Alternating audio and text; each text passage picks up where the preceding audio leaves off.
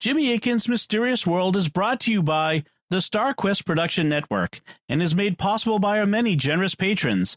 If you'd like to support the podcast, please visit sqpn.com/give. Jimmy Akin's Mysterious World is also brought to you in part through the generous support of our sponsors, including Aaron Ferguson Electric and Automation at aaronv.com, AARONV.com, making connections for life for your automation and smart home needs in North and Central Florida.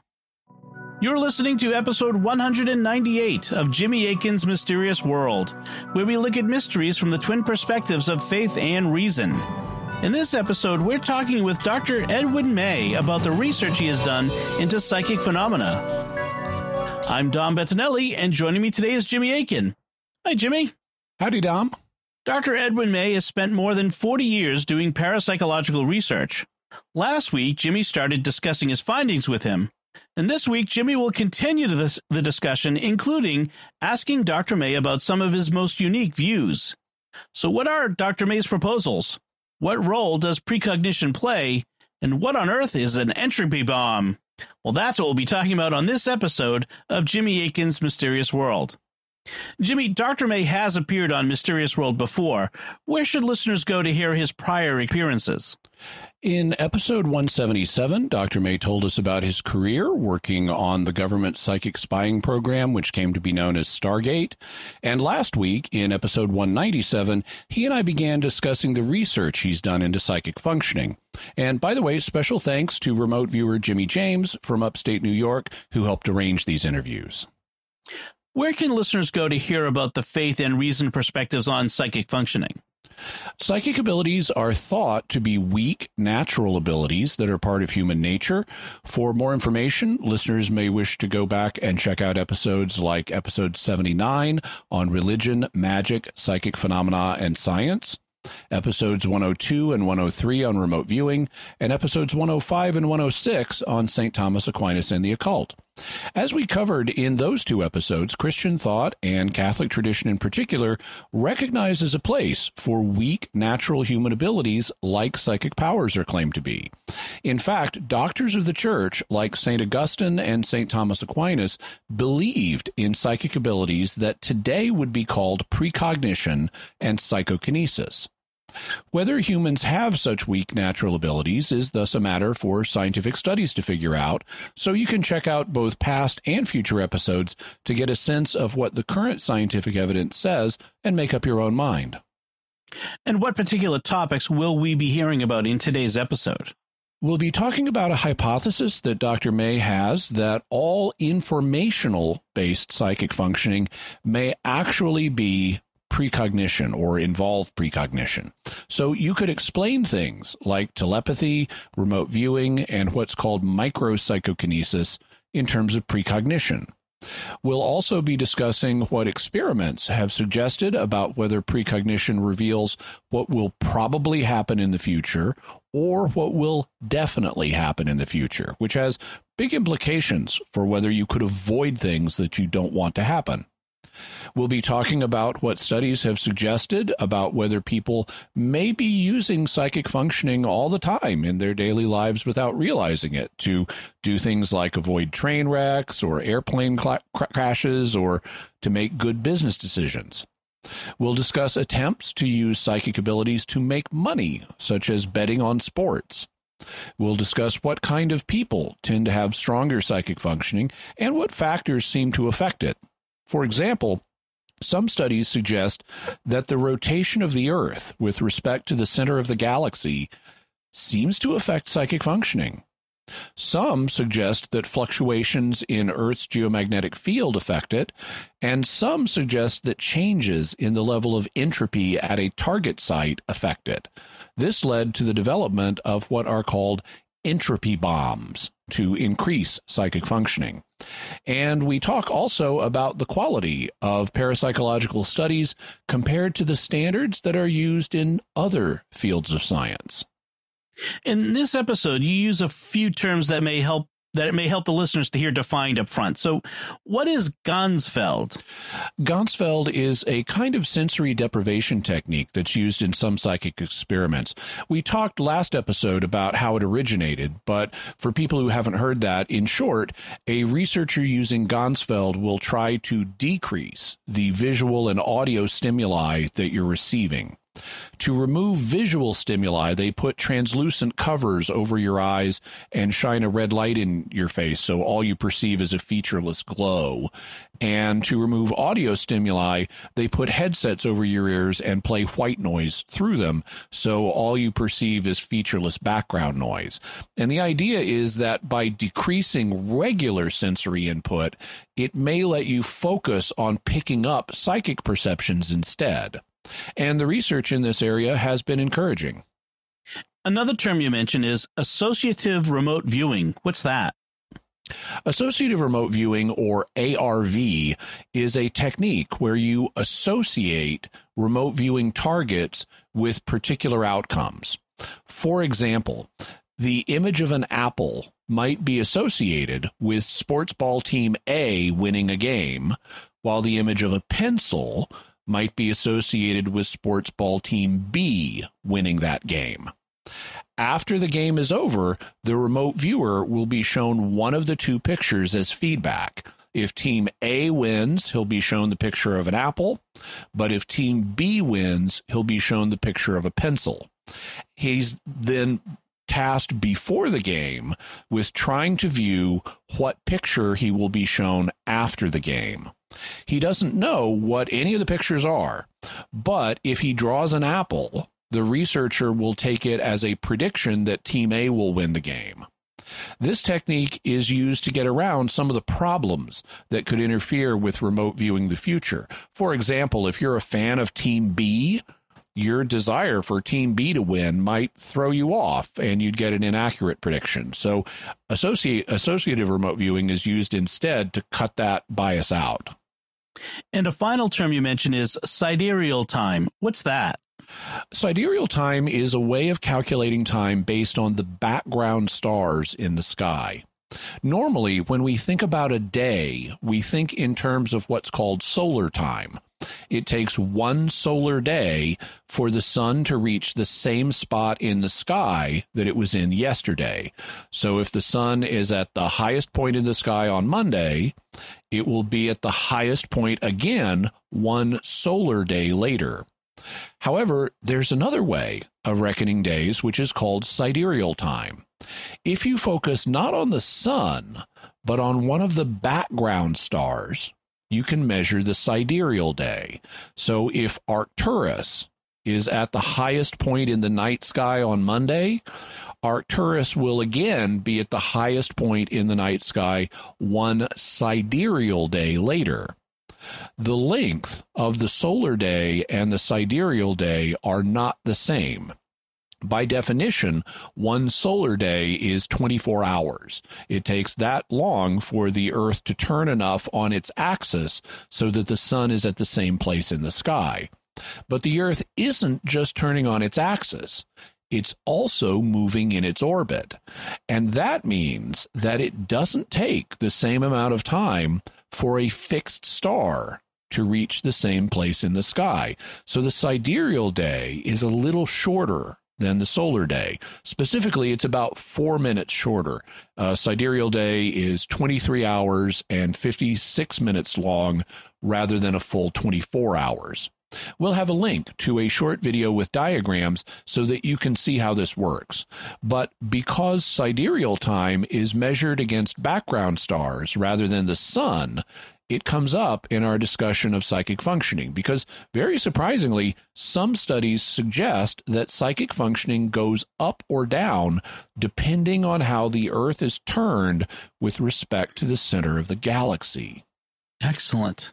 Well, before we get to the interview with Dr. May, we'd like to take a moment to thank our patrons who make this show possible, including Claudia S., James K., Alfredo B., Ed B., and Mary V. Their generous donations at sqpn.com/give make it possible for us to continue Jimmy Akin's Mysterious World and all the shows at StarQuest. You can join them by visiting sqpn.com/give. Jimmy Akin's Mysterious World is also brought to you in part by Catechism Class, a dynamic weekly podcast journey through the Catechism of the Catholic Church by Greg and Jennifer Willits. It's the best book club, coffee talk, and faith study group all rolled into one. Find it in any podcast directory. And without any further ado, here's Jimmy's interview with Dr. Edwin May.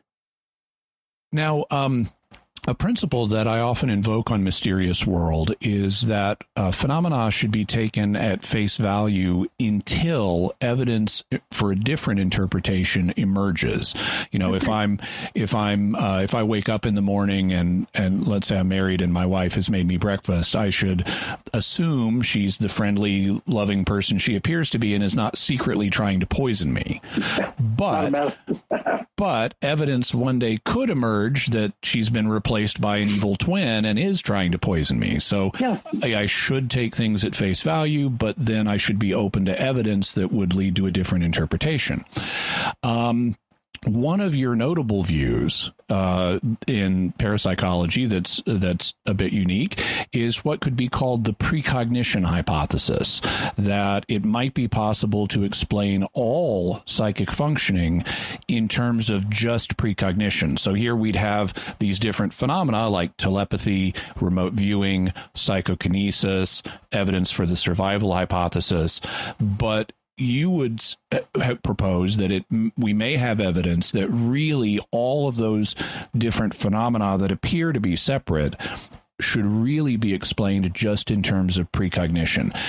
Tell me how that would work. Let's take the case of telepathy. How would telepathy be explained by precognition? Okay, it gets back to that grumpy talk I gave from the PA, Parapsychology Association, that we don't know when and where, what the origin of the information actually is that you report in your telepathy experiment. So let's suppose you were a student, and a terrible student, and you're about to have an exam, but you're really clever at picking locks. So you break into the professor's office, and you take your cell phone and you photograph the answer book for the upcoming test. Boy, could you nail that test, right? By peeking into the answer book in present time, but it's in some sense your future after you take the exam, you already know the answer. So it's that analogy that if it were possible, and it's an if that needs to be explored, that you could use your precognitive ability, any experiment, if it's an experiment, by definition has an answer book, the result of the experiment. And if that answer book, you have access to it by precognition, then at least it is a possible way of getting the information. How would it work in telepathy? All right. I can do one telepathy experiment with you right now for your viewers. And the guarantee is not precognition. Okay, Jimmy, I'm thinking of a number between 1 and 1 million. Would you tell me what it is, please? 500,000. I whip out my pistol and I commit suicide right here. I carry to my grave whether you got that right or not. If I, in fact, say you got it, right? You got the right number. So when did you get the information? Did you get that out of my brain, which is a possibility for sure? Or did you get it from the future experience of being told what the answer was, the answer book? Now, we propose, in fact, we wrote a paper called Collapsing the Problem Space of Psi, that if you have to have a different model for precognition, for clairvoyance, and survival after bodily death, and all these other interesting things which we're all interested in, and all of that might be right. Let's take survival after bodily death. Ian Stevenson, a fellow who spent his career as a medical doctor at the University of Virginia, looking at survival after bodily death cases, reincarnation cases. I'm telling you, you read some of that stuff and it's done. It's really brilliant work. But Stevenson himself would say, wait a minute, there's another mechanism that could be operating here. And in those days, he called it super psi. In modern terms, it's called living agent psi. He was unable to separate out the experience of talking to a disincarnate entity, or or somebody is experiencing reincarnation from a previous disincarnate entity, getting the information that way, or from using super psi as a way to getting the data. And he did not know how to separate that out, nor do I right now. So the idea in the case of telepathy would be, I'm not actually reading your mind, I'm precognizing what I will later learn in the future about what you were thinking. Similarly, in the case of evidence of reincarnation, let's say, or talking to a departed spirit. Let's say the departed spirit, I think, is telling me the answer to a question. I may not actually be talking to a departed spirit. Instead, I may be viewing the future where I will learn the answer to that question through some other means, and I'm just attributing it to a discarnate spirit. Correct. It's a little more complicated even. A guy by the name of Gary Feinberg back in the 70s was a physicist in New York at a major university there. And he said precognition is remembering a future event. And he was then proposing, and it was sort of a little bit of what you had to say, that you yourself have to experience the answer book. Turns out that doesn't necessarily been true, and there's some really clever experiments that show that's not true. So the answer book, for example, we did a detailed study, really pain in the butt. I'm not going to go through the protocols because it would put you and the listening audience to sleep. We want to know the degree to which feedback in somebody's future, how that affected their remote viewing. We would display the feedback sometimes subliminally, where the person wasn't even aware of it, but at least the subliminal information was getting to them. In some fraction of the studies, there was no feedback to the participant himself or to anybody else. I was the judge in that experiment, and I had to make analyses of looking at the potential targets and pick one. I had no idea what the answer was. It was hidden from me. In fact, all humans were hidden from the answer. The only place where the answer book existed was down in the memory of the machine computer. And when the study was over, they printed out the summary statistics, so we didn't know the result of any given remote viewing. We destroyed the data on purpose. Because that was the only way to make sure the humans didn't have the feedback themselves. That's right. So you're raising a very interesting point that I want to come back to. Before we move on, though, from how precognition could explain these other phenomena, let's take a look at the other two, remote viewing and psychokinesis. So in the case of remote viewing, I can imagine, let's say I'm a remote viewer and I'm asked to view a site in Russia, and one day we're going to get satellite photography of that site, but I don't have it yet. Right. Eventually, I'm going to be shown feedback, and so precognition could explain this by, I'm not really viewing the site in Russia today, I'm really viewing the feedback that I'll eventually be given of the satellite imagery of what it looks like. And can I interrupt you for briefly? We did an experiment with the same idea. Jupiter, the planet, has moons that go around it, and one of them, Io, goes around every 3 hours. And it's in such a plane that it always has an eclipse. The shadow of Jupiter always eclipses it. So we did this experiment, very clever, with one of our people to see whether they could accurately describe when the moon was half lit. That was the definition of the eclipse time. And that was 40 minutes before the data could fly to here just by the speed of light. It was 40 light minutes away. Yeah. Quite a ways away. So the opening question is, did the remote viewer who got it right on many trials, did he do it in the Jupiter time frame? In other words, 40 minutes before anybody on Earth could possibly know? Or where did he get the information? Turned out, when we had a telescope people here, the University of the Quality Telescope was measuring all that for us. And a day later, we would show the data to the remote viewer. Did he get the data from Jupiter, or did he get it from his future looking at the chart? And what did the evidence show? Well, at first it looked like he did it by sitting in Jupiter, but we couldn't prove that. But we could demonstrate that he got it from the possibilities, put it that way, by the future, looking into the answer book. Because I don't know how to close that door except by killing myself. I don't know how to close that door. Let's not do that. No, thanks. I have a few years left. Yeah. So then there's the phenomenon of psychokinesis, moving something or influencing something with your mind so that it's different than it otherwise would be. How would precognition explain psychokinesis? Very good question. There are two types of psychokinesis. One is what's called micropsychokinesis. It was initially invented by an engineer from Boeing Corporation. Helmut Schmidt is his name. And the first paper he published was Precognition of a Quantum Process. And then the second paper, and henceforth, he said this is micropsychokinesis. Mind is going in there, changing the bits of this binary generator. A random number generator. A random number generator. Okay, so fast forward, we did, Dean Radin and I published a paper. We looked at 128 published papers about this. And we could determine very cleanly, and I won't go into the technical details of it, whether that was an informational process or a causal process. And it was very clear an informational process. Okay.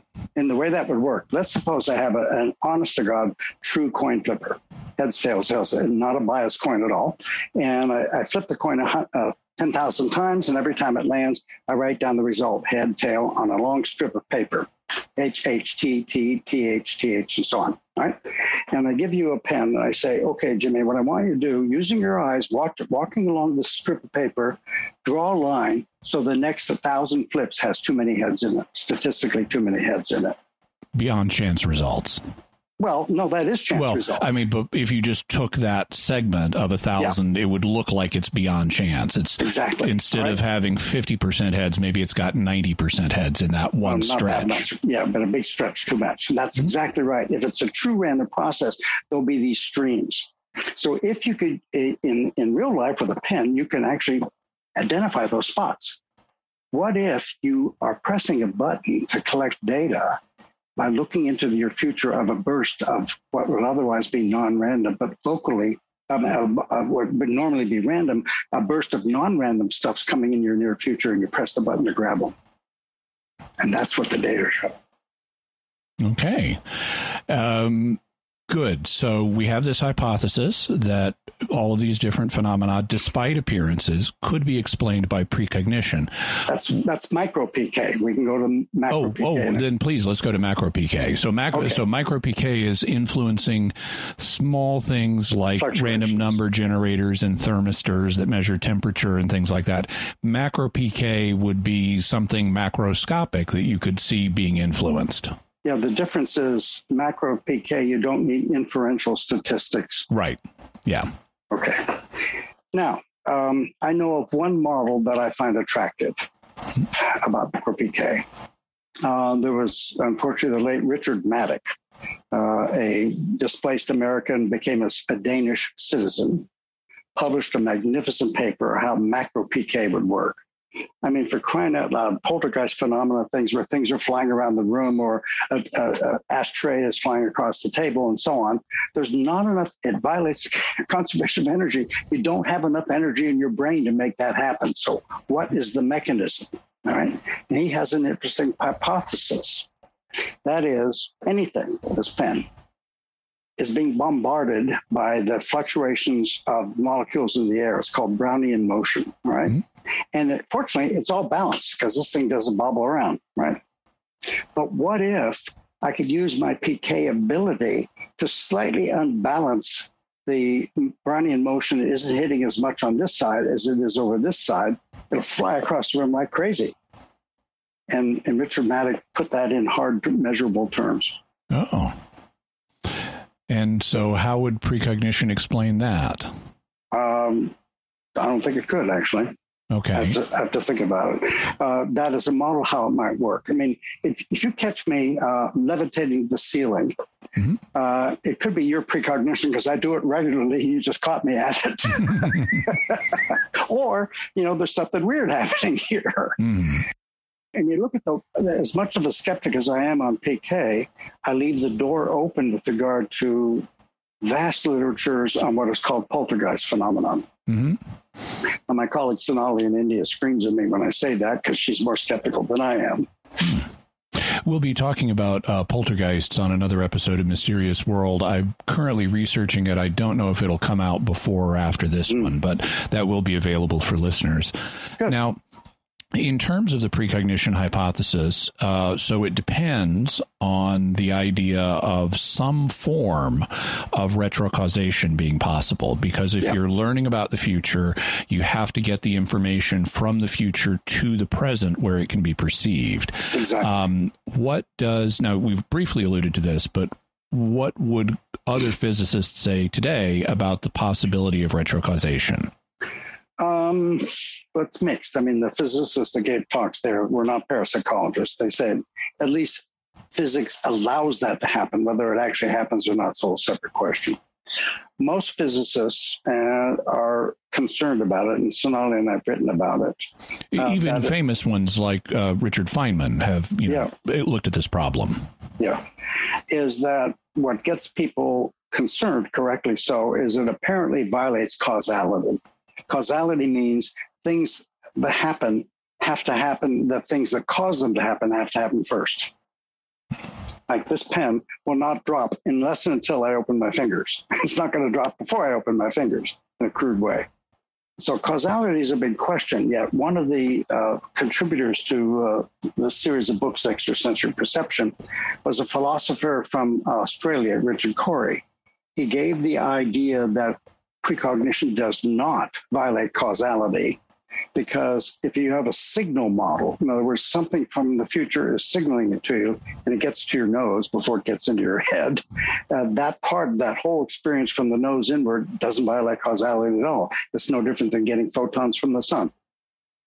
But we would have to get some kind of signal from the future, whether it's a tachyon or something else. And there's another problem here, and we've explored it, and so has Russ Targ. If you have access to the future, are you, like science fiction people love this, are you condemned to experience that future? Okay. What do you think? Well, it's going to depend, but why don't you tell me your solution? Oh, that was a sidestep if I ever saw one. Well, no. So what if what I would say and people actually ask me this question regularly, I would say, well, it depends.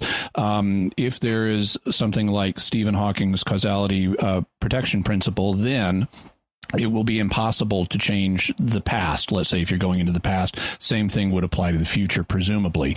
On the other hand, I mean, this normally gets asked in the context of time travel. At least that's how I get asked it. Yeah, I wasn't being flippant about it. It's a very difficult question. So, yeah. On the other hand, the other major solution is if you were to travel and change the past, then you'd just be on a branch timeline. Now, in terms of looking at the future, what I would say, because I hold a philosophical and scientific position known as eternalism, which holds that the past, the present, and the future are all real from an atemporal perspective outside of time, which is, as a Christian, I would say that's the eternity where God is. He sees the past, the present, the future all at once. They're all real to him. That doesn't mean that that things within time are fixed in such a way that no freedom is involved. So I would say we can have free will, and we can then make different choices that will affect future outcomes. Even if one doesn't believe in free will, but does believe in quantum indeterminacy, then the mere fact that we have a slice of space-time, even if it's just the present, there are some phenomena in that space that are indeterminate until we measure them, and they become determinate. And in the same way, the future could be in an indeterminate state that then, and this is a metaphor I wanted to explore with you, but then when the future arrives and we can measure it, the future becomes determinate, but not until then. And so if I could somehow sense, to use a bit of physics jargon, the waveform of the future, I would know the probable future that I could then take steps to avoid if I don't like it. So that's kind of a sketch of what I would say, but what would you say? I would completely agree with your last sentence or two, because I like data. We actually have data. We can actually do experiments to test this. And there was a researcher, I think he's still with us, Rex Stanford. He was a twin with Ray Stanford. I think his twin passed away, but Rex hasn't. He invented a model, unfortunately, with a horrible name called psi-mediated instrumental response. And please don't ask me what that means. I have no idea. But that was the title of the paper. PMIR. Yeah, it doesn't roll off the tongue. Yeah, PMIR. And what he proposed is this. He said any organism has psi ability to look at least slightly into their future and make decisions that determine their current outcome that they would wish to have happen, would like to have happen. Now, I've had an experience like that. In fact, most of us have. Let me tell you what personal experience and then how that evolved into a model that we could test. A colleague of mine, unfortunately, he became infamous, named Jay Levy, worked at the Rhine Center until he was caught cheating. He was a very clever guy, and he was giving a talk in downtown San Francisco. And I was teaching physics at City College of San Francisco, which was maybe without traffic, about a 15-minute drive. With traffic, a 10-year experience getting through the traffic. So he invited me to meet him outside the hotel at 5 o'clock, and we go out for dinner. That sounds pretty cool. So I'm sitting in my office. It's 4:30. I'm thinking, oh, man, it's before mobile phones. You couldn't get to them, right? And I said, well, it's 4. I don't want to do this. I delayed because I didn't want to get caught in traffic. So I said, oh, he's going to kill me. I've got to go. So at about 5:30, half an hour after the time I was supposed to be there, I struggle myself and I pull up in front of the hotel. He comes dashing out of the hotel and he says, how long have you been here? And I said, I just got here. Oh, thank God. I couldn't get hold of you until I was going to be late. Mm-hmm. So from the PMIR model, I used my subconscious ESP to know that if I'd gotten there at time, I'd had to sit in front of the damn hotel for an hour and a half. Mm-hmm. Okay, that's testable. Uh-huh. And decision augmentation theory was how we ended up testing it. It addresses the issue of free will. There was a movie with Sandra Bullock called Premonitions. Very interesting film, a lot of fun to watch. And the premise of that film was that she had a premonition that her loving husband was going to get killed in the future. And she sets about trying to prevent that future experience from happening. And she fails at it. He dies. Mm-hmm. And Joe McMonagle were filmed by a group from Artifact Productions in LA. And if you get hold of that DVD of that, you'll find he and I doing a real precognition experiment on camera. And then we found out why they wanted to use that it was to support this model about determinism. We said, wait a minute, we didn't buy into that. We signed all these release forms. I'm sorry, that goes against what our research shows, that if you have access to a future information and you don't like it, like if you're going to have a dream, you're going to get hit by a truck on the way to work, stay home. You can avoid it. And there are experiments, physical experiments we can do that show that that's the case, that you have access to probable futures. They don't necessarily have to be actualized futures. That's the hard data. And it's pretty nice because it preserves free will. So let's talk about a little bit about how that kind of experiment works. So the basic idea in this kind of experiment, and I gather you did it with a dice rolling machine, is you set up a situation where one outcome is more probable than another. So there's a probable outcome that's different from what the actual outcome turns out to be. And you ask people to precognize what the result will be. And it turns out that what they will name, let's say you've rigged the machine so that the number 5 is the most likely number to come up. But there's a possibility it could be some other number. And you say, use your precognition to tell us what the result is going to be when we roll this die. And they will say 5, because that's the most, they don't know that you've rigged the machine, but that's the most probable outcome based on what you've done is it's going to be a 5. And so they will name 5.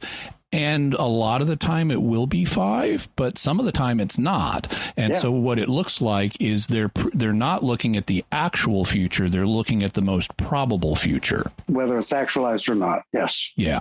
And that's what leads me to this metaphor of a waveform. Now, for people who aren't familiar with quantum mechanics, the wave function of a particle is a mathematical description where physicists will do a calculation, and they'll calculate certain things about, let's say, an electron, and the wave function will tell them, okay, the electron is probably in this chunk of space, but it could be elsewhere. And you don't know where it is until you measure it. It seems to me, based on your results, that instead of doing a mathematical calculation to figure out what the likely future is, your precognition subjects are like sensing intuitively the wave function of the future, so they can tell what's probably going to happen.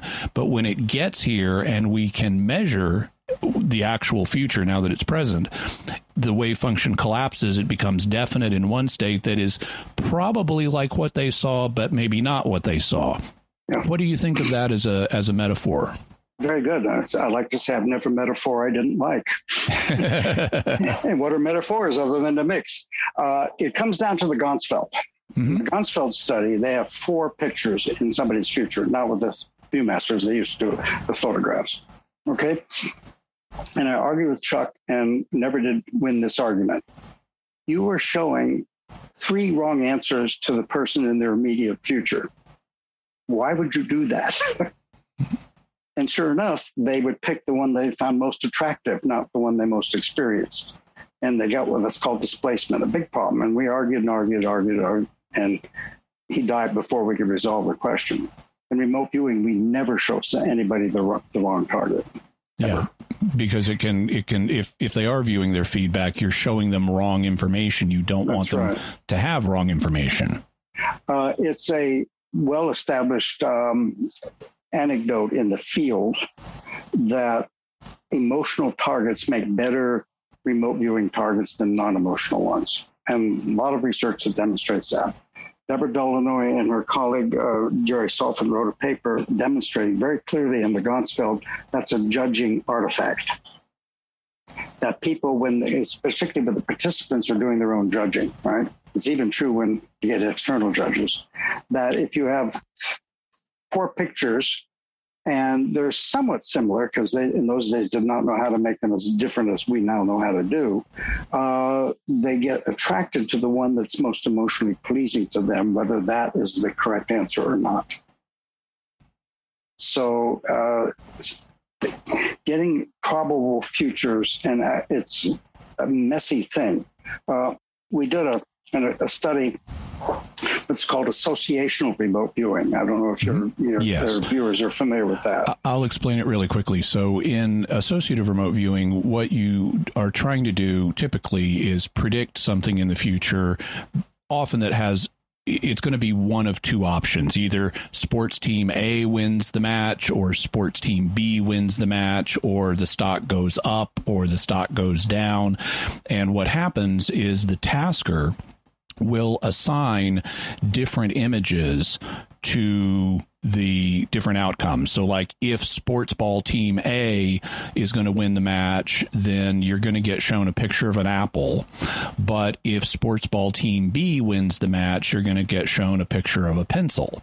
And your job as a remote viewer is to try to discern what picture you're going to be shown. And you're not even you should not be told the options are apple or pencil. You should be blind to that. But then if you are able to correctly see, I'm going to be shown an apple, and you are, then that gives you information, or at least gives the tasker information, that sports ball team A is going to win the match.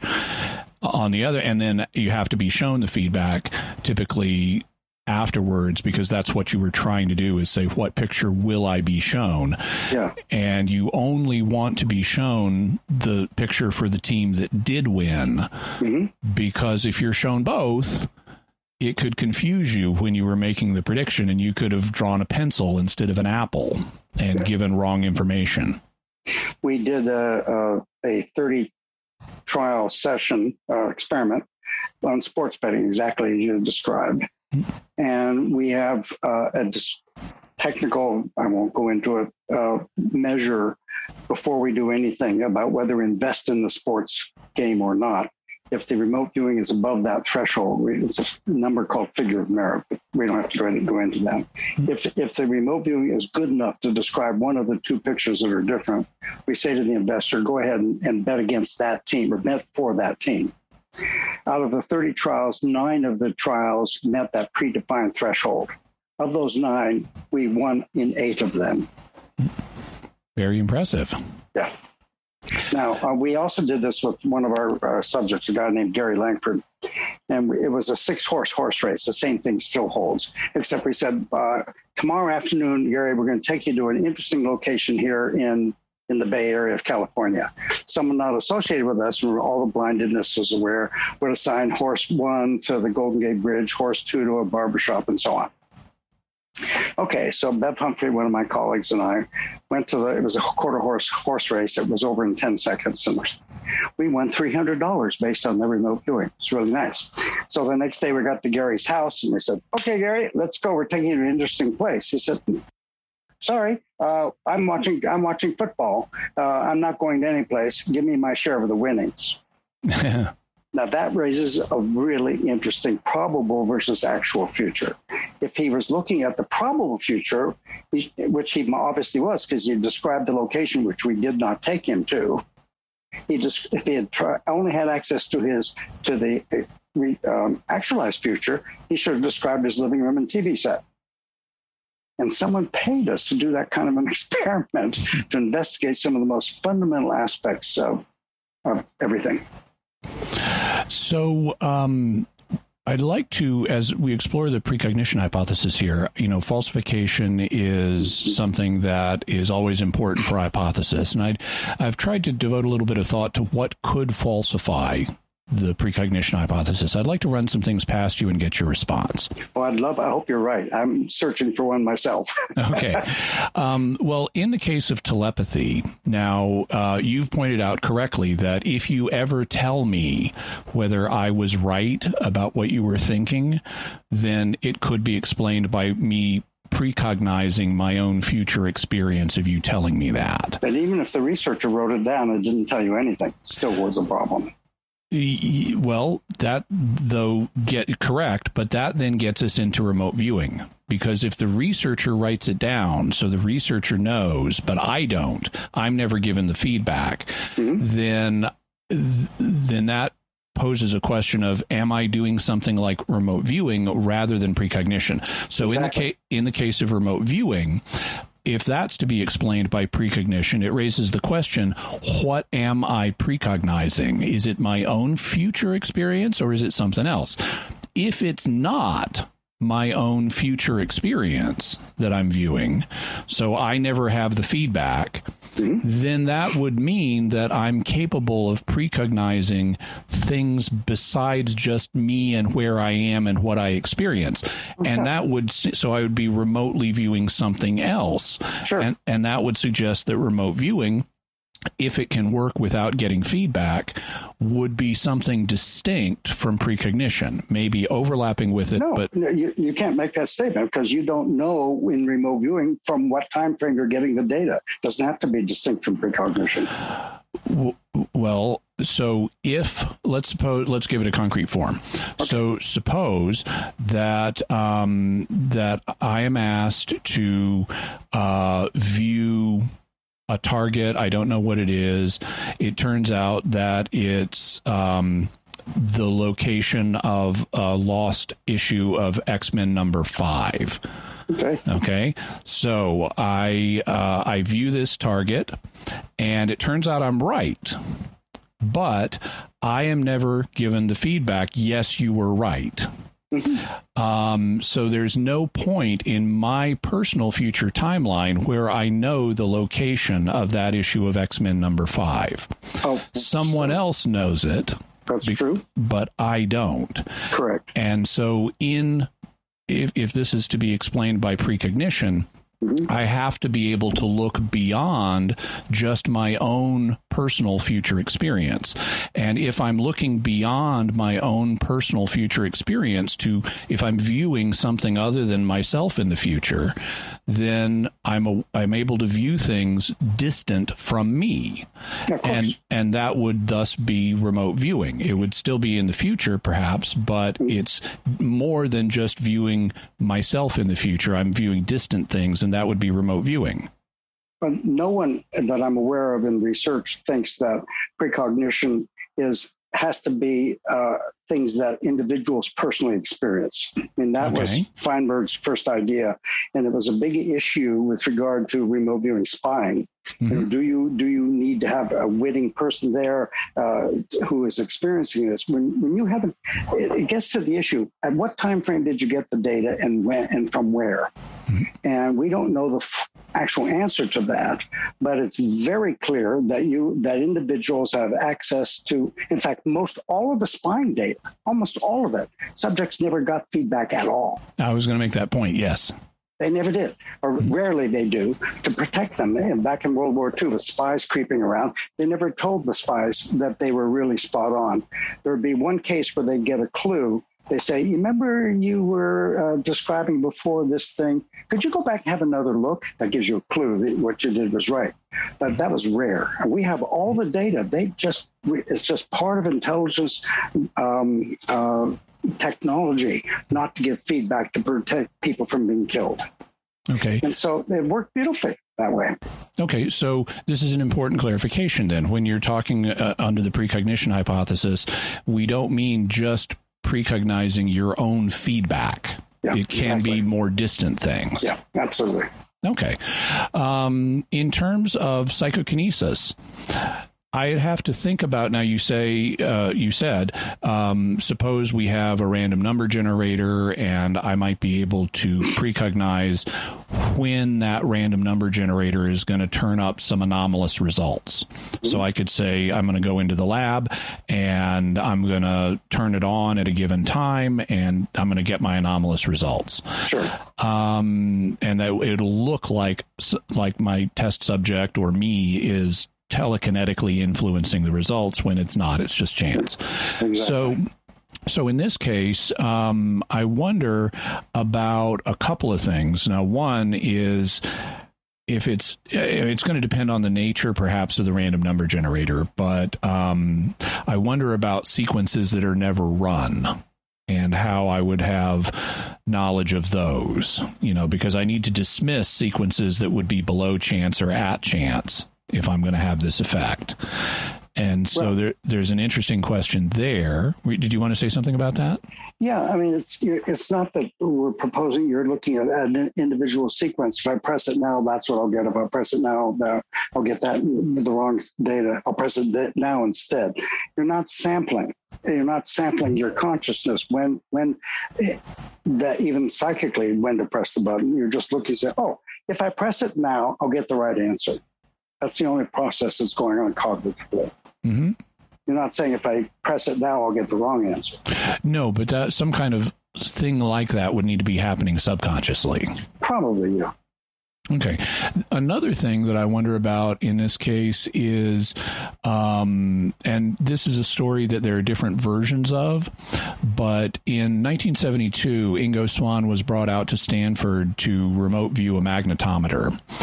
And this is a magnetometer that was outside of his experience. A magnetometer, as the name would suggest, is a machine that measures magnetic fields. Yeah, I was brought in on for exactly to look at that data. Yeah. Well, you may be able to clarify exactly what happened here, because according to one version of the story, he was asked to remotely view the magnetometer, not necessarily to influence it. And in this version of the story, he says, well, because this is a very big magnetometer, he was actually standing inside of it. And the mechanism he needed to view was like under several feet of concrete in the floor. Yeah, it was at Stanford, yeah. Yeah, and in this one, he said, in this version of the story, he says, well, how am I supposed to view this? Or how am I supposed to deal with this machine? And he decides to remote view it. And as he remote views it, it starts to behave anomalously. It starts to have an effect. And what he's trying to do here in this version of the story is not affect the machine, but just to view it. Mm-hmm. And if this version of the story is accurate, or if parallel things would happen to where if someone's remote viewing a target, there are measurable effects at the target, like on an electromagnetic system like a magnetometer, that would suggest that more is going on than just precognition if the remote viewing is accompanied by some kind of measurable effect. Absolutely. Okay. Go ahead. Turns out Entropy is involved in this big time.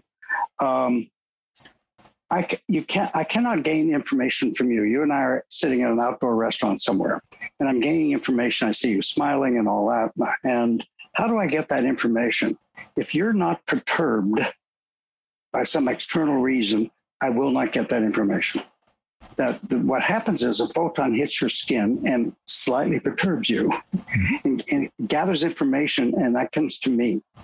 So in general, getting information about the real world of anywhere involves perturbation somewhere. Mm-hmm. Now, you're proposing that maybe remote viewing, and it could be. No one's ever tested that, actually. And, well, that's not true. We've done some work looking at the Chinese. I just lied to you. The Chinese published a paper. In fact, we actually talking to the researcher came to visit, that remote viewing emits photons from the remote viewing target. Mm-hmm. And we spent something like $30,000 putting single photon apparatus together, and we would put a slide in front of the photomultiplier tube, and it was all, hidden from photons. Didn't work. Got great remote viewing and no photons coming off the slides. Okay. The third category and of things that could indicate psychokinesis is separate from precognition would be macro PK phenomena like poltergeists. Absolutely, I agree. And so what do you think about the possibility that poltergeists are real? I'm convinced it is. Okay. Would that then convince you that there's more going on than just precognition? Oh, I've never said, no. We've said that precognition only is a possible explanation for informational psi, telepathy, clairvoyance, and precognition, and other things that use statistical inference to come to some human-centered experiment. Macro PK? That wouldn't apply to. Absolutely not. And that includes poltergeist. Okay. Well, that's an important clarification then. So you're not saying all psychic phenomena or functioning would be precognition, but all that involves statistical inference could be explained this way. That's exactly right. Okay. Last category would be survival hypothesis. And in this one, I was thinking about, and I kind of have a sense of where you may go with this, but... Will I survive the interview? Oh, I'm pretty sure. I'm a teddy bear. Me too. So we have these reports, which are now being studied by physicians like Samparnia and so forth, of people who go into full cardiac arrest. So there is no blood flow in the brain. And nevertheless, when they restart their hearts, they're able to say things like, while I was cardiac arrested, you were thinking about this, or happened in their or I saw this thing happen, or things like that. They also come back and they describe features of experience, like seemed to go through this tunnel, and I saw this realm that was very beautiful, and I encountered this being who told me I had to come back, and things like that. Now, in terms of you were thinking about this and I saw this happening in the room or elsewhere in the hospital while I was dead, the way the phenomena presents itself is this is information they acquired while they were cardiac arrested and could not have had brain function. I could explain that by saying, well, really what happened is once they restarted their heart, they got this information in a flash and just thought they had it, that they acquired it while their heart was stopped. Or before they went into the operation. Or before their heart was stopped.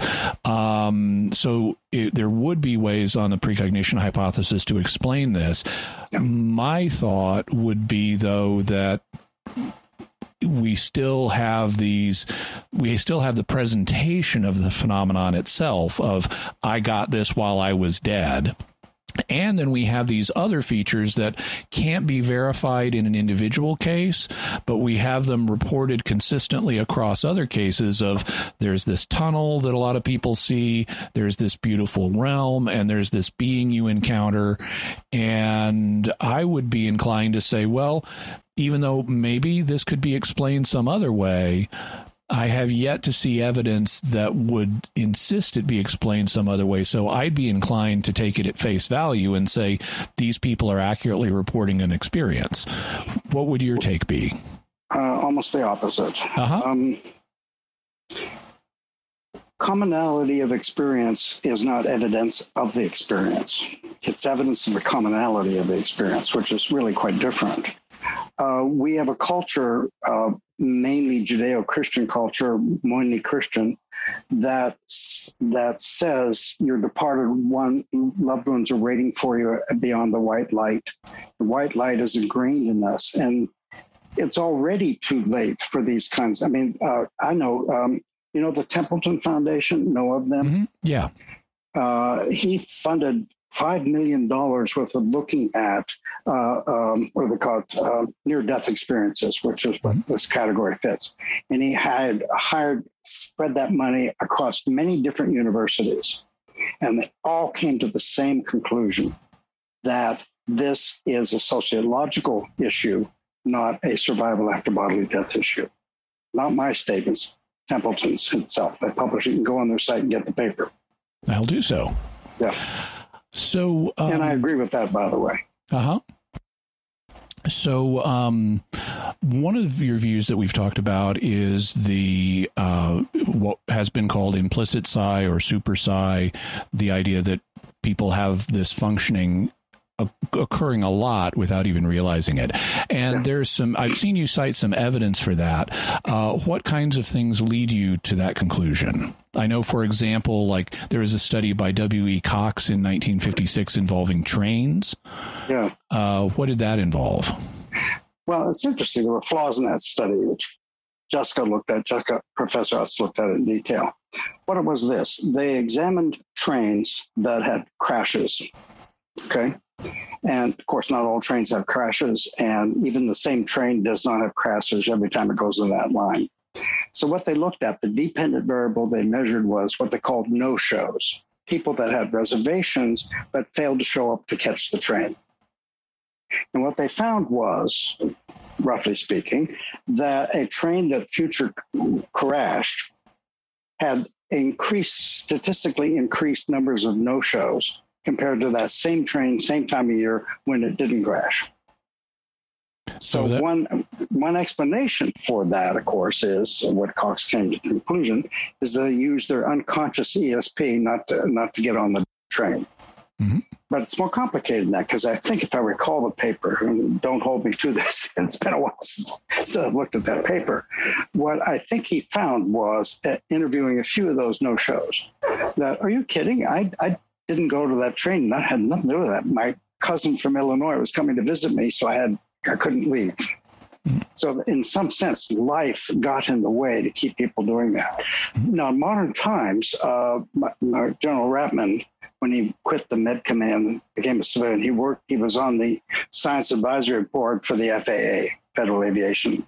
We said, let's do that study in modern times with airlines. And it was at a time when you couldn't switch around easily. And we said, we'll do it in a classified world. The airlines said, absolutely not. They do not want to have any aspect about death statistics regarding their airlines. They wouldn't let us do it. It would have been an interesting study. It would have. And I know just how reluctant airlines are to publish any information. Like, obviously, there should be certain locations in the plane that are safer in a plane crash than others. They will not give you the statistics. Although, sit in the back. Yeah, right. Right.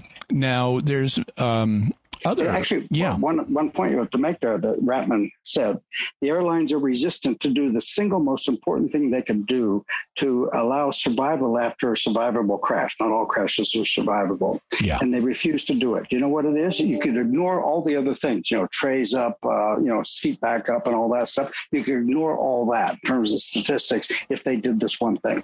What is it? Sit backwards. All military flights sit backwards. How often have you been rear-ended in an airplane? Never.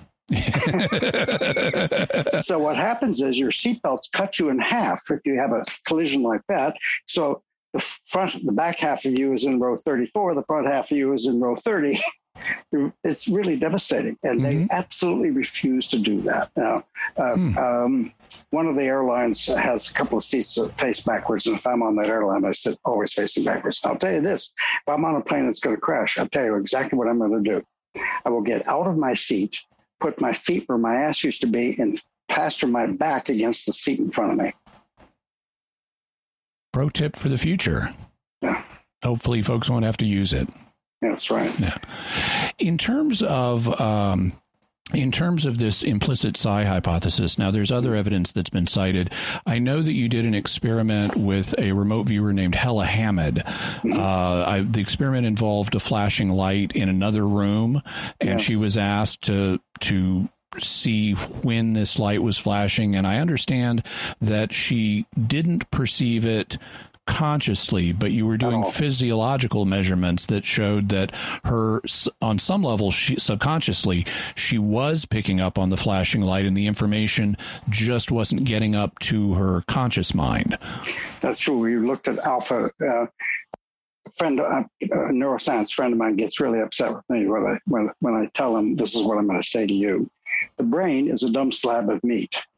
It can't do two things at the same time. And those two things are produce alpha rhythms, this regular 10 times a second, and anything else. Anything else you want to do, think about a wonderful experience you had, get poked in the ribs or smell something. Anything that you can do to a human being interrupts alpha. Everything. And we did a study to see whether psi interrupts us, and that got us into when psi is happening kind of problems. Now,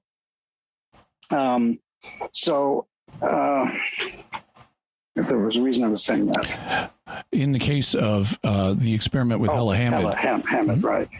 I actually analyzed that data, and it moved around. In fact, I published it in an IEEE meeting. The effect moved around at different leads on her head. It wasn't consistent. And the Navy was so off at us with that. They said, well, you didn't, because the preliminary results looked pretty interesting. Some of those leads were producing alpha reduction. All right. And the Navy said, well, one of the photons can come out. First of all, it wasn't a flashing light. We said, if you have a flashing light, you've got an EM signal, electromagnetic signal, flashing light. The light was always on. What we had was a rotating wheel with a hole in it. Oh. And so the light would come out at 10. We couldn't do it at 10 hertz. There was a human use thing that some people are photoepileptic, and particularly at 10 hertz. So we didn't want to have, poor Hella flopping around, grand mal seizure. So this wheel was going like that. And the Navy was concerned that photons would come out of the hole, do a sharp right-hand turn, go down the hall, do another left-hand turn, go through two closed doors, and get into her eyes. That was more likely for them that this woman was viewing the flashing light. But based on her brainwaves, you got evidence that she was aware of this flashing and that it just wasn't getting up into her conscious mind, which could suggest that people are using subconscious psychic functioning. Oh, I think all the time. Mm-hmm. We all do. You've also mentioned a test involving businessmen who were given a precognitive test without being aware of it. Can you tell me about that? Yeah, it's, I think this book I've got here somewhere. Executive ESP is the name of the book. I don't know where the book is right at the moment. I didn't do the study. What they did, and I'm paraphrasing, so don't hold me to it. Mm-hmm. During the 70s, it was published in 73, I think, there were kind of common team building activity you get all your people in the sales department to come to a nice place and you have tests all day long and team building stuff. Catch each other falling over backwards and that kind of stuff. Yeah, right. And one of the things that this guy did, Douglas Dean was the author, and what he did was he embedded a sub rosa ESP test. They didn't tell anybody it was an ESP test. I don't remember exactly what it was, but if I were going to do it today, I would give them, they were answering questionnaires, and I'd have 3 categories of questions. Category that really had an answer. What is the capital of Arkansas? Little Rock. Yeah, right. I'm from there. Oh, very good. So you'd have a multiple choice. You get that one right. Then you'd have a category of questions, all randomly intermixed, of course.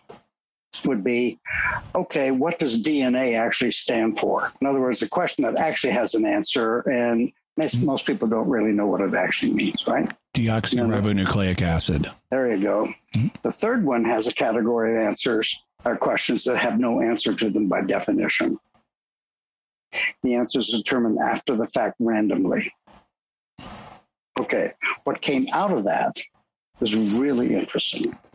That is, the scores on their ESP tests correlated with the executives' salaries. The better their salaries, the better their ESP scores were on those subset of questions. Now, one answer to that is, roughly speaking, is you get paid the big bucks by making slightly wiser decisions than your competitors. And you do that using your ESP. And when they sampled them as to whether they believed in the ESP, are you kidding? That's bullshit. Mm-hmm. So all of that would be evidence that could suggest that people are using ESP without realizing it. And you could see the evolutionary advantage of that. Absolutely. I mean, if an organism is better able to navigate its environment by sensing, extra information that they can use, then they're going to survive and reproduce better. And so you could see how even evolution itself would lead to this kind of functioning, if it's possible at all. Yeah, if you're back in the old days, you're there in your cave and you want to go down to the creek to get some water, and you can't smell or hear the saber-toothed tiger that's right outside and bent on having you for lunch. If you decide not to go out there because you just don't think it's a good idea, you save yourself as you do your lunch. And you could also see how it could be related to one's job, because a job, being successful in a job, is key to survival and reproduction. It's even better than that. We've done some testing on that regard. Mm-hmm. My wife, Diane, was VP of sales for a software company. And there were people that she said, you've been to this company, HP, to try it, and they don't want to do it. And the guy said, no, wait, I have a different person to go to talk. And he'd make the sale. And that's well known in business world that in fact, that's how the Army got interested in ESP, by the way. I don't know if you know the story, that in Vietnam era, there were wizards, their term, not ours, point men. In those days, only men would go out on patrol, and the poor in front is the point man, and the Viet Cong know that. And so the death statistics of point men were extremely well known. And that was a lousy job to have, because that's where the bad guys were aiming at you all the time. There were a handful of them that were well beyond their statistical limits for surviving. And they become so well known that the Army had a what would you call it, an administrative problem on their hands. The men would not go out on patrols unless it was one of those guys. And they asked us, are they psychic? And we said, oh, probably not. And they're environmentally sensitive. Someone steps on a twig, they can hear it, blah, blah, blah, blah, blah. Well, at least one of them was psychic. Mm-hmm. Joe McMoneagle was one of them. Yeah. One thing that, this is a story that I've told before, some listeners will be familiar with it. I noticed, and I've talked about it, so my day job, I work as a Catholic apologist for a company called Catholic Answers. It's a nonprofit ministry that does religious education. Mm-hmm. And one of the things we have is a radio show called Catholic Answers Live. It's a national radio show. We're on between 300 and 400 stations. Wow. And when I'm on the show, people will call in what's called a Q&A open forum. So basically, people are allowed to call in and ask any question they want. And so I get asked a huge number of questions on very obscure topics, like what's the capital of Arkansas and what does DNA stand for? And we even have episodes devoted specifically to the weirdest questions people can ask me. And like, can you commit suicide if you're a vampire in order to protect other people? The answer is more complex than you might think. But as a result of this call in and ask anything environment, I never know what I'm going to be asked, but what I've found over years of doing this show, it's more than 20 years now,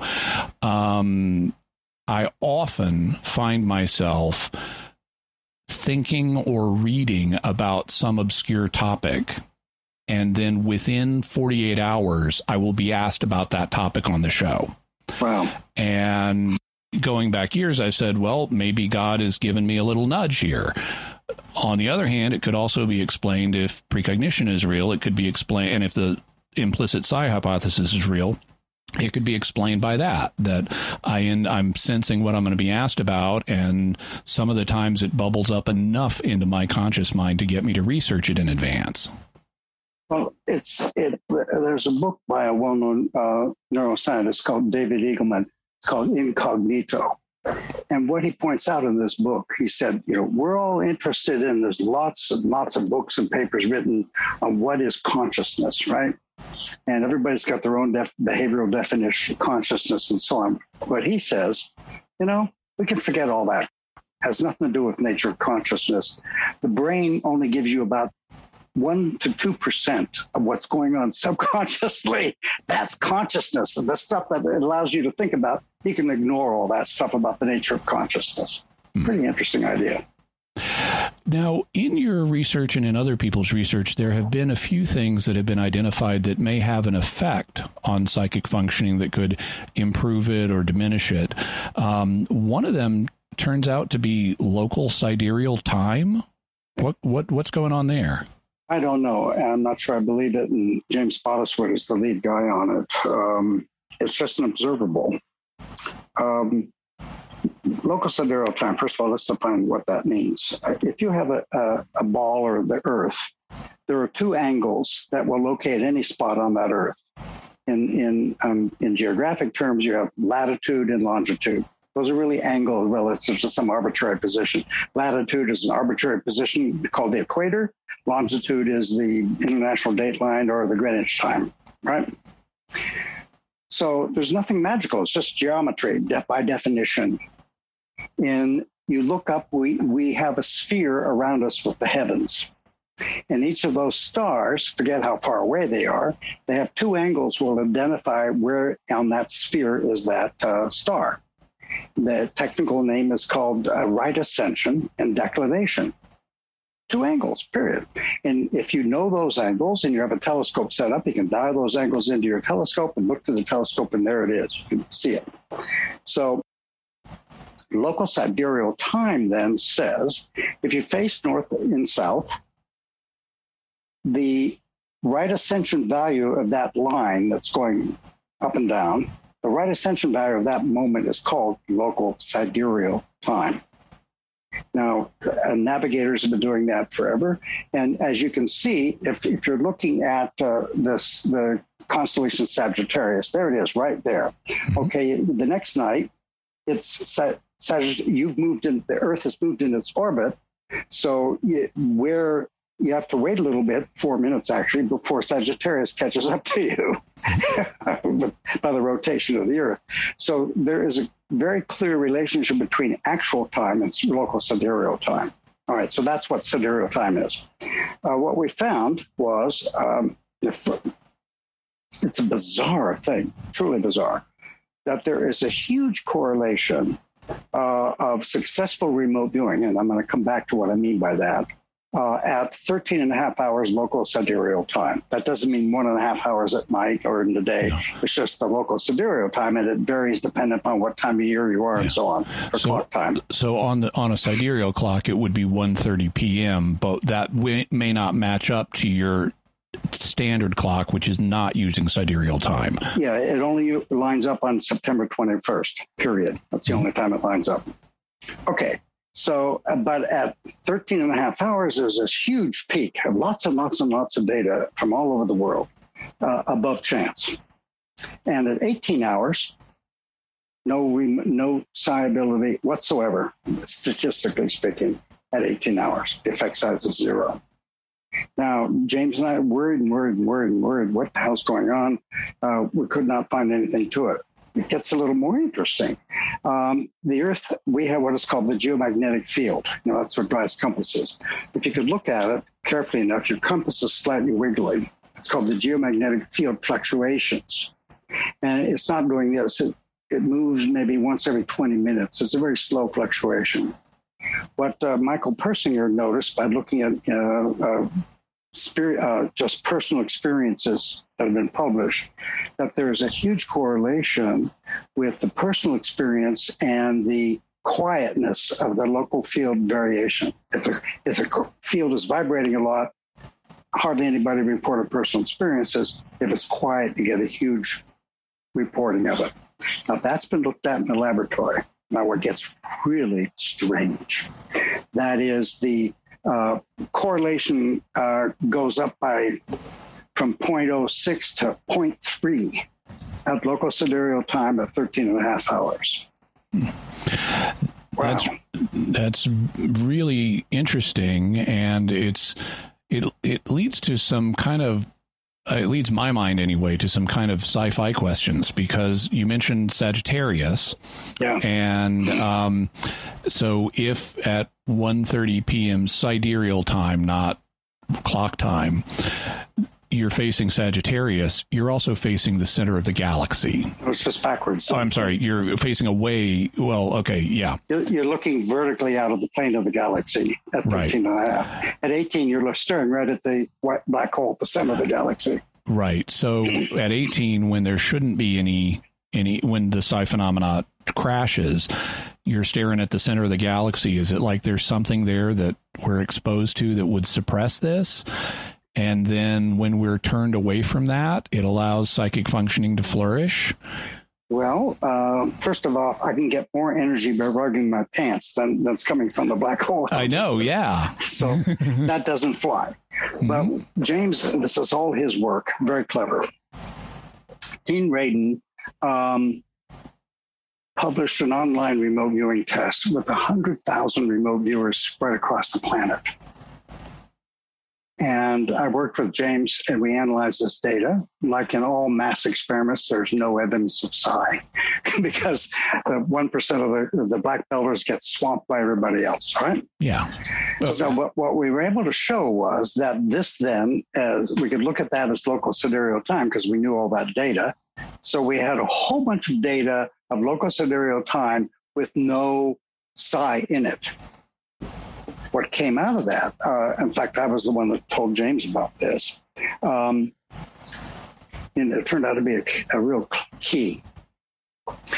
Each of those participants, 100,000 people or so, did their own judging. And the way they did that by saying, okay, here are, I forgot how many, 16, I think there were, items that you could chat off. There's water at the site, there's people and animals, whatever, those bits. Mm-hmm. So I looked at a variable I called verbosity. How verbal was somebody in these studies? You could actually measure that, right? Turns out, if you plot verbosity as a function of local sidereal time, there was an enormous, there were 12 standard deviation differences between 18 hours and 13 hours, except at 13 hours, it was suppressed. People did not talk very much. One or two bits different out of the 16 or however many there were compared to 18 hours. That gave us an idea what's actually happening, and we don't know why, is not an enhancement at local sidereal time at 13 hours. It's a quieting of the mind. to allow you to get the data instead of noisy stuff going on for increasing AOL. Now, we went further. James, and I'm not stealing James's stuff. He's really brilliant at this. We could normalize the actual remote viewing data, which has this giant peak at 13 hours, and normalize the verbosity data, and we could compare the LST overlaps, or we took the remote viewing data and removed the remote viewing part of it. That's easy to do. So now you had two noisy sets, one from a large number of people, one from a much smaller number, but we normalized them. And Jimmy, the curves overlapped each other in every single error bar possible. The best curve in anything I've ever seen in parapsychology. What that says is whatever the hell's going on at LST at 13 hours, we have no idea, but it's quieting the mind. Okay. Interesting. Now, in your work, you realized that at some point that there was one particular type of target that remote viewers were startlingly accurate on. What was that?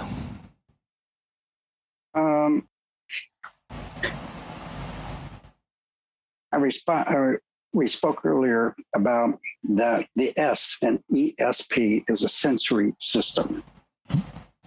And the question is, the reason we came to that is because they're like other sensory systems, things are better when that whatever it is underneath, like vision, is changing, like flashing cop light, as opposed to a steady one. It's more easily seen. Well, the thing in ESP that's more easily seen is the gradient of the entropy, the change of the entropy of the target site. Okay, so I should explain that for the listeners. So entropy is a concept in modern science that is entropy is an expression of the degree of disorganization of a system. So if you have, let's say, a block of ice, the water molecules are in a crystalline formation. They're tightly organized. You then let it melt, and they become disorganized. And yes, increase of entropy. Increase of entropy. And so what modern science, among the laws of thermodynamics, is that in any closed system, the average entropy in that system is going to increase over time. Yep. And so that's why if you fry yourself an egg, you can't reverse it and turn it back into a yolk and white in an eggshell, because entropy proceeds forward in a closed system. I mean, maybe you could do it if you had molecular level control, but then that's not a closed system anymore. So you found that certain types of events that viewers were targeted with involved a lot of entropy, and they were surprisingly able to view those accurately. What types of events are we talking about? Well, there's two things. One is just photographs. You can compute the entropy of a photograph. It's not thermodynamic, as a photograph is just a picture. But there's something called Shannon entropy.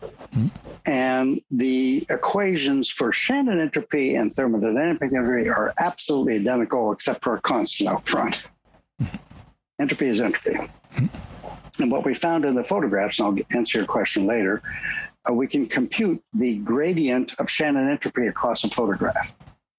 And those photographs that had higher gradients of entropy, the entropy was changing, spatial entropy was changing on the photograph, they made much better remote viewing targets by 300% actually, compared to ones that didn't. So for the listener, the Shannon entropy, correct me if I'm wrong, in a photograph is going to be higher if it's a more complex image with more gradients between lighter values and darker values and things like that. Is that correct? The second part of what you said is correct, but it's not cognitively, it's not content related. It's only color patterns and the look, I guess too geeky. We can show that it doesn't depend upon whether it's a flower or a nuclear explosion. It has to do on the color saturations and how many of them and how fast they're changing, just the colors. It doesn't care what the cognitive content is. Right. No, and that's what I meant by complex, is on this color level of things. It's you got a lot more variation. If it was a solid block of one tone, it would be very non-entropic. Exactly. Now, we did this, I did an experiment. It was funded by the Foundation Bio out of Portugal. where I wanted to look at thermodynamic changes of entropy. So I couldn't get the city of Palo Alto to let me explode an underground nuclear weapon. So I had to come. That's where I was going. That was the initial thing that sparked this, right? It was nuclear-involved stuff that led you down this line of thought. Yeah, nuclear and electromagnetic pulses and things like that nature. So if you had a bunch of viewers at Stargate and you said, view what's at this underground site, and it happens to be an underground nuclear explosion. Much easier to see. Much easier to see than, oh, it's a dark well. Yeah. Now, one of the things that I'd love to be able to say to you, I chose entropy because it's related about, the nature of the direction of time kind of arguments, and I can brag about it, but no, that was a lucky guess, because if you're getting a remote viewing of an underground nuke, maybe you've got seismic feet. Or what occurred to me is maybe it's just that nuclear explosions are more interesting than other things, and therefore the viewers would pick up on them because they're more interested in them. But that's not what your data showed. Your data showed, after you studied it, that it was entropy, and that applied not just to physical things like the entropy involved in setting off a nuclear bomb, but also the Shannon entropy in just a photograph. Yep. Well, the experiment I did for Beal, if you walk into a dark room and I ask you what's in this dark room, but I give you a flashlight and you shine a flashlight where you can see the fireplace over there and the sofa is over there and the stool is over there by shining a light in this otherwise dark room, right? Mm-hmm. Well, we guessed that setting off an entropy bomb, so to speak, would get somebody's attention like shining a light in a dark room in remote viewing world. So what's an entropy bomb in this case if it's not setting off a literal nuke? They wouldn't let us do that. So I had 1,000 aluminum balls, like ball bearings. Well, they were half-inch in diameter. Mm-hmm. And we did a lot of research on it. We had 3 liters of liquid nitrogen. And as a liquid, when it goes from liquid to gas, that's an increase in entropy. Now, we had to be very careful. We didn't want the thing to... Just like when ice becomes liquid, that's an increase in entropy. So if you have liquid nitrogen and you let it become a gas, that's a further increase in entropy. That's right. So to control that, we could control how fast it would take to evaporate 3 liters. We had 1,000 stainless or aluminum balls in a picnic basket, styrofoam picnic basket. Mm-hmm. So we had an ice chest. An ice chest, yeah. So our outbound experimenter would carry liquid nitrogen or not, and on a random basis, when she's at a predefined target, and pour liquid nitrogen into this bucket, it would take 8 seconds to evaporate entirely. Okay. With lots of caveats, the bottom line is that people did significantly better when she poured liquid nitrogen at the site than when she did. Okay. So that's fascinating in terms of what it says on the theoretical side, and there may be ways to then operationalize that. If you can find ways of figuring out, could this target that we need intelligence on involve does it have some aspect that will involve entropy? Maybe that's how we want to phrase the tasking to be able to get that adopted. Yeah. Okay. It's really getting at toward the mechanism. Changes of entropy, as you know, it's the second law of thermodynamics, which gives us the idea that time moves in one direction. So that covers the areas of kind of the process, what affects this, what makes it better or worse that I had in mind. Mm-hmm. I wanted to go back to the question of sort of who is good at this. Now, you mentioned that there's a small percentage of people, that there's this bell curve, small percentage of people are really good, small percentage of people are really bad. Yeah. You mentioned that there seems to be a correlation between salary and psychic functioning implicitly. In the business world, yeah. In the business world. What percentage of, what other indicators have you found, or have other people found, that tend to be associated with a high level of functioning? I know there have been all kinds of personality studies and stuff. What has your experience been of this question? Well, it's a big one, and thanks for your tax contribution. The feds gave us lots of money to try to answer that question. To first order, it failed categorically. There was no personality tests that were predictive of good psych performance. Now, there are things... So it's not like introverts are good or extroverts are good? Well, I was about to say, in Gonsfeld, it looks like extroverts are good. But Chuck Honch and I agreed that that's a psychosocial issue, not a psi issue. Yeah, that was my immediate thought. If I'm an introvert, I may not want to share what my experience is. You got it, exactly. Yeah. So that went down the tubes, and we looked at n number of non-pathological personality factors, none of them. The only thing that we could do to find people was to ask them to do remote viewing. Now, we grossly underestimate, I think, how it's distributed in the population, because we didn't randomly select people. We went to subgroups of like Mensa people, alumni from Stanford, USGS people, and so on. And we brought them in maybe 50 to 100 at a time. Mensa is a high IQ society and people who go to elite colleges, so you weren't dealing with a random cross-section of the population. Absolutely not. So of that group, it's statistically an invalid thing to have a large group of people remote view the same target. It's called a stacking effect, and it's invalid in general. Yeah. So, but what we would do, and it was very clever where we had it, we had people would respond to the remote viewing on a single sheet of paper that we had provided them, which had a carbonless copy underneath. So they could keep the top one and send the carbon copy to us. And from that, we could say, well, out of this group of 100, 6 really did a pretty good job. It's not statistically valid. We invite them back to the lab to do a series, and they had to provide an effect size of above a certain power. And of that, about 1% of them met that threshold for laboratory work. Totally. Now, that's a gross understatement, but we're convinced, because, first of all, a selected population doesn't tell you anything about the psychic down the hall and details of that nature. Okay. So that's what we did. So the most direct test or correlate was, can they actually do psychic stuff, was the best predictor. That's the only one that worked. Okay.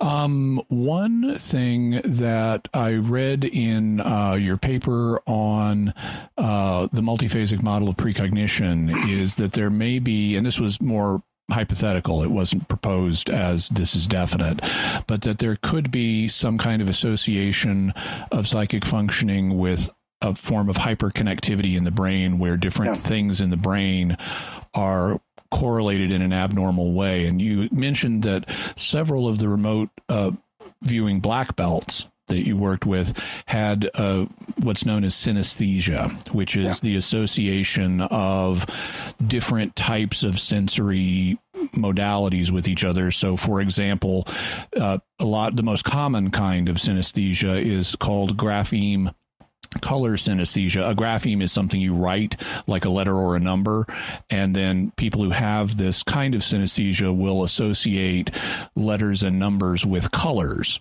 Yeah. And some of our subjects, all of them were. Oh, really? Interesting. Okay. So, and then there are other kinds of synesthesia as well. So at this point, do you think that is a significant indicator of possible ability? Stay tuned. We have, there are a number of testable hypotheses in that model, and I'm working with some neuroscientists who are committed to test those hypotheses. We can actually get a quantitative measure of hyperconnectivity in the brain. What the connectivity in the brain is, how does one part of the brain communicate with another part of the brain? Let's take something really straightforward, which is easy. You have an optic nerve that leads from the back of your retina back to what's called the hippocampus in the center of your head, and then it spreads out and eventually gets to the back part of your skull, what's called the V1 cortex. Now, there are ways of analyzing MRI data called diffusion tensor imaging, which actually plots how various parts of the brain commute with other parts, because each nerve bundle has a sheath around it, and around that inside that sheath is water, and that water flows in one direction or the other. And this new form of imaging or analysis from MRI imaging allows you to tell not only that it exists, but what direction the information is going. It's really, really quite powerful. Mm-hmm. So if you do that, if you get a DTI image of the optic nerve, you see those bright false color orange thing from the back of the retina back to the hippocampus and forward, and you can actually see that actually happening. So you can get a quantitative measure of the degree to which there's hyperconnectivity in the brain or not. So what we're doing, my job is to find people that have no psi ability. We got a whole bunch of people that do have psi ability. We want to have DTI imaging. The only difference between them is psi ability or not. And if we're lucky, we'll see. So you want to find people at both ends of the bell curve so you can test them against each other. You got it. Okay. Stay tuned. One other thing I've heard you say, and that I've heard other people say, is that the people who tend to do best in this area, at least initially, are not either true believers or hardcore skeptics, that they're people who have a degree of openness, but they're not like wrapped up in the idea of this is all real and I'm a super psychic or whatever. Yeah, so that way it's a psychological issue. And I've asked a psychologist who's one of our good participants, as well as a practicing psychologist, and Joe McMonagle, we need to write a paper about the potential I don't want to go so strong as say danger, but potential problem associated with remote viewing. That some people, and we've had to dismiss people out of the operational group at Fort Meade. We've had to let people go on our project who get into some sort of strange size. I'm not a psychologist, that they become really, you can't have them around anymore because their whole mental attitude is dependent upon their resident for existing is in terms of their ability to be remote viewing. And if they get a remote viewing wrong, which happens, they blame everybody but themselves. And it becomes a real problem for us. One can imagine, I mean, based on parallels in other fields, not a lot of people are really good actors. And so being a good actor makes you kind of special. And similarly, being not a lot of people can remote view, otherwise we'd consider it, oh, yeah, that's just like having vision. So if you remote view successfully, that kind of makes you special. And being special can go to your head and lead to a kind of prima donna complex. Yep.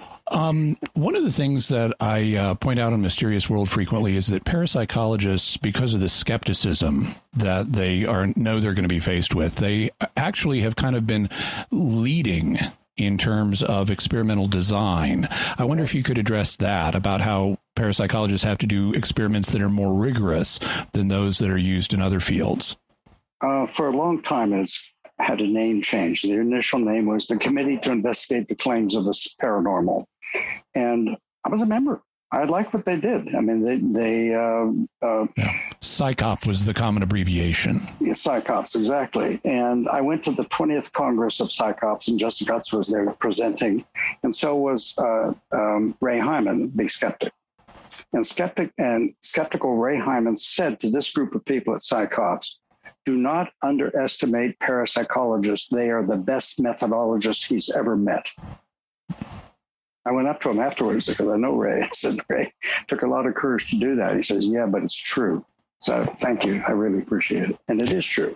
I've seen in lectures Jessica Utz say things like, if you compare, correct me if I'm getting this wrong, but like if you compare the evidence statistically for psychic functioning compared to the effectiveness of aspirin or something like that, it's much better for psychic functioning than aspirin works. Well, it's even worse than that. There was a 1975, Charles Arnoldson was the head of the Parapsychological Association. And in his presidential address for the Parapsychological Association, he compared 5 years of Psychological Bulletin, which is the standard go-to place for publishing results in psychology experiments, compared to 5 years, the same 5 years in the Journal of Parapsychology, right? Two things that came out of that, and unfortunately it's even more true today than then. He looked at replication rates. There was some, I forget the exact numbers, but the numbers, the psychologists almost never replicate anything, or even attempt to replicate anything. Part of that's because big science doesn't want to pay for replication. They want new stuff. So I can't blame them too harsh for that. But of their attempted replications, almost none of them replicate.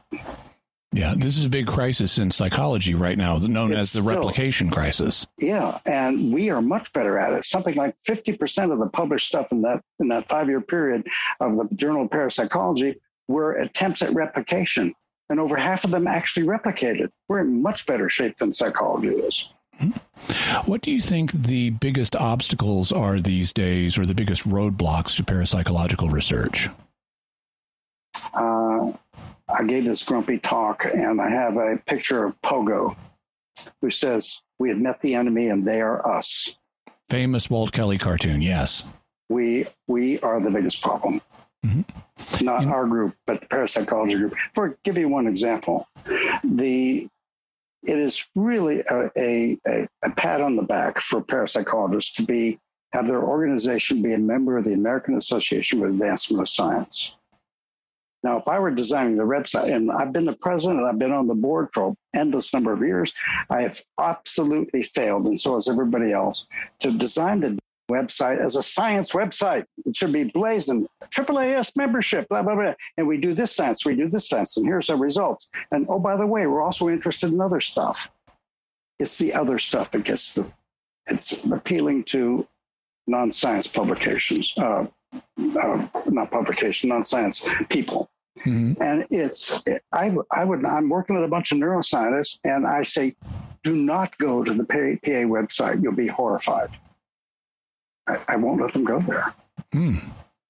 It's terrible. Go look at the parapsych.org, which is the PA website. We'll have a link to it. We'll have a link to it so people can. That's so sad. Well, people got to get closure, you know. But the problem is most people do not. And when I get asked by newspaper, not you, but I do a lot of interviews. You're the first interview I've done in some period of time. I've retired from being an interviewee because it doesn't lead me anywhere. And the questions that you guys, in general, you're more informed more than anybody I've met. Thank you. I really appreciate it. Thank you. Most interviewers are not. I try to do my homework. I appreciate it. That's good, but most don't. And the problem that you and everybody else has, including the scientists, who do you believe? Do you believe Ed May? Oh, my God, he's a defrocked physicist and, he works out of his apartment and all that. Or do you believe some scientists from Northwestern University? And the only answer I have when people ask me that, what you need to do, it's a science question. If you want to know who's right in this argument, is it real, is it not real? Ask who has published what in peer-reviewed journals and what do they say? That's the only way someone coming in from the outside can decide whether Ed's right or some high skeptic is right. Okay. And I'm in a position in my career, I've just set off the lost stuff for archiving. I'm downsizing, and if anybody mentions Stargates beyond this interview, I'm going to shoot them dead where they stand. Okay. Well, thank you so much for coming on. I'm really honored that you were able to have these discussions with us. I'd love to interview you in the future about Russian espionage, because you're one of the few people who's really up on the Russian equivalent of our parapsychological program. Yeah, I was, but they've all gone stale now, I'm afraid. But I do know them, some of them who are still alive, are good friends. Before we close, is there anything else you'd like to tell us, or anything you'd like to plug? We'll have a link, by the way, to your author's page on Amazon, so people can check out your books. Yeah, that would be good. As I said, only one is really for the general public worth reading, and that's ESP Wars. Yeah. Okay. Well, thank you so much. It's been a real pleasure and a really stimulating discussion. I know that the listeners of Mysterious World will find it fascinating. So on their behalf, thank you very much. So that's the end of our interview with Dr. Edwin May on psychic research. Jimmy, is there anything you'd like to say in conclusion? We'll be following up in future episodes on some of the topics we discussed today. For now, I'd just like to say a special thanks to Dr. May for a very stimulating discussion, and also thanks to remote viewer Jimmy James for helping set up the interview. Excellent. And Jimmy, what further resources can we offer to the listener and viewer? Once again, we'll have a link to Ed May's book, ESP Wars, East and West, also his author page on Amazon, the paper, Informational Psi, Collapsing the Problem Space of Psi, his webpage, the Laboratories for Fundamental Research, also the website he mentioned for the Parapsychological Association, and information on Joseph McMoneagle, who we mentioned, and also that short video explainer on sidereal time. Excellent. And Jimmy, what mysterious headlines do we have this week? Well, since we were talking about stars in the sky and, the galaxy, the center of the galaxy and all that, I thought I'd have a stellar theme for us. And also, we were talking about research. Well, here's some research that you can do. It turns out that over a period of 70 years, 700 stars that we know of have vanished. They're in the old records. They're in old photographs of the sky that astronomers have. But when they've gone back and checked more recent photographs, over 700 stars are not there anymore. And we don't know what happened to them. And to find out so we'll have a link to a video about that, so you can learn about these missing stars. There's also a hunt to find more missing stars to maybe help figure out what explains why they're not there anymore. And this is actually citizen science that you can help with. We will have a link to a website where you can join the hunt to find missing stars, meaning find places where they used to be, but they don't seem to be now. What happens is on the website, it will show you two pictures, an old one and a recent one. The old one has a target object, and all you have to do is say, okay, is it still there? Has it disappeared? Is there a problem with the photo? But this is a case where just ordinary citizens can participate in scientific research by helping them figure out, is there a missing star in this case? Wow. Awesome. Might be fun for you and your kids, too. That would be fun. Yeah. Okay. Put them to work on some science. Get some good use out of them. So that's it from us. What are your theories about the parapsychological findings on the psychic phenomena Dr. May and Jimmy discussed? You can let us know by visiting sqpn.com or the Jimmy Akin's Mysterious World Facebook page, sending us an email to mysterious@sqpn.com, sending a tweet to @MYS_world, or calling our mysterious feedback line at 619-738-4515. That's 619-738-4515. And I want to say a special thanks to Oasis Studio 7 for the video and animation work on this episode. A lot of people have really been complimenting the new video version of the podcast and all of the animation and inserts that Oasis Studio 7 has been providing. So definitely go by youtube.com and check out the video version. You can go directly to my channel, which is youtube.com/Jimmy Akin. That's youtube.com/Jimmy Akin, and check it all out there. And while you're there, please do subscribe and hit the bell notification so you get an alert whenever we release an episode. I'm trying to grow my channel, and I'd really appreciate it. Excellent. So, Jimmy, what are we going to be talking about next time?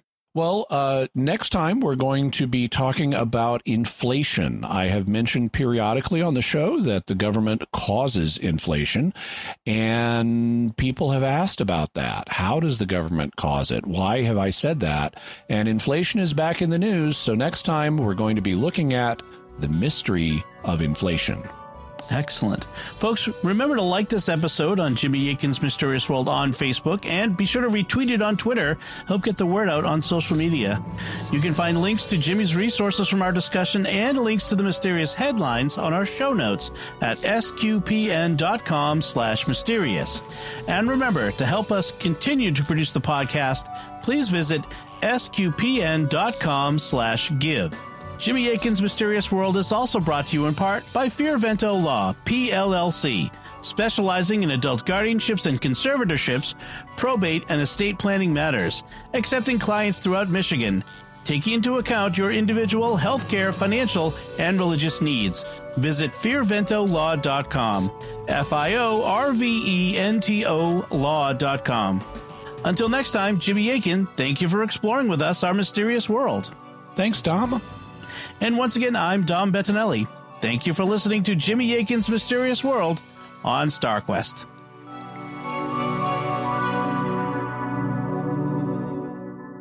If you've enjoyed Jimmy Akin's Mysterious World, you'll also enjoy another StarQuest Network show, American Catholic History. Find it wherever you can find podcasts or at sqpn.com/history.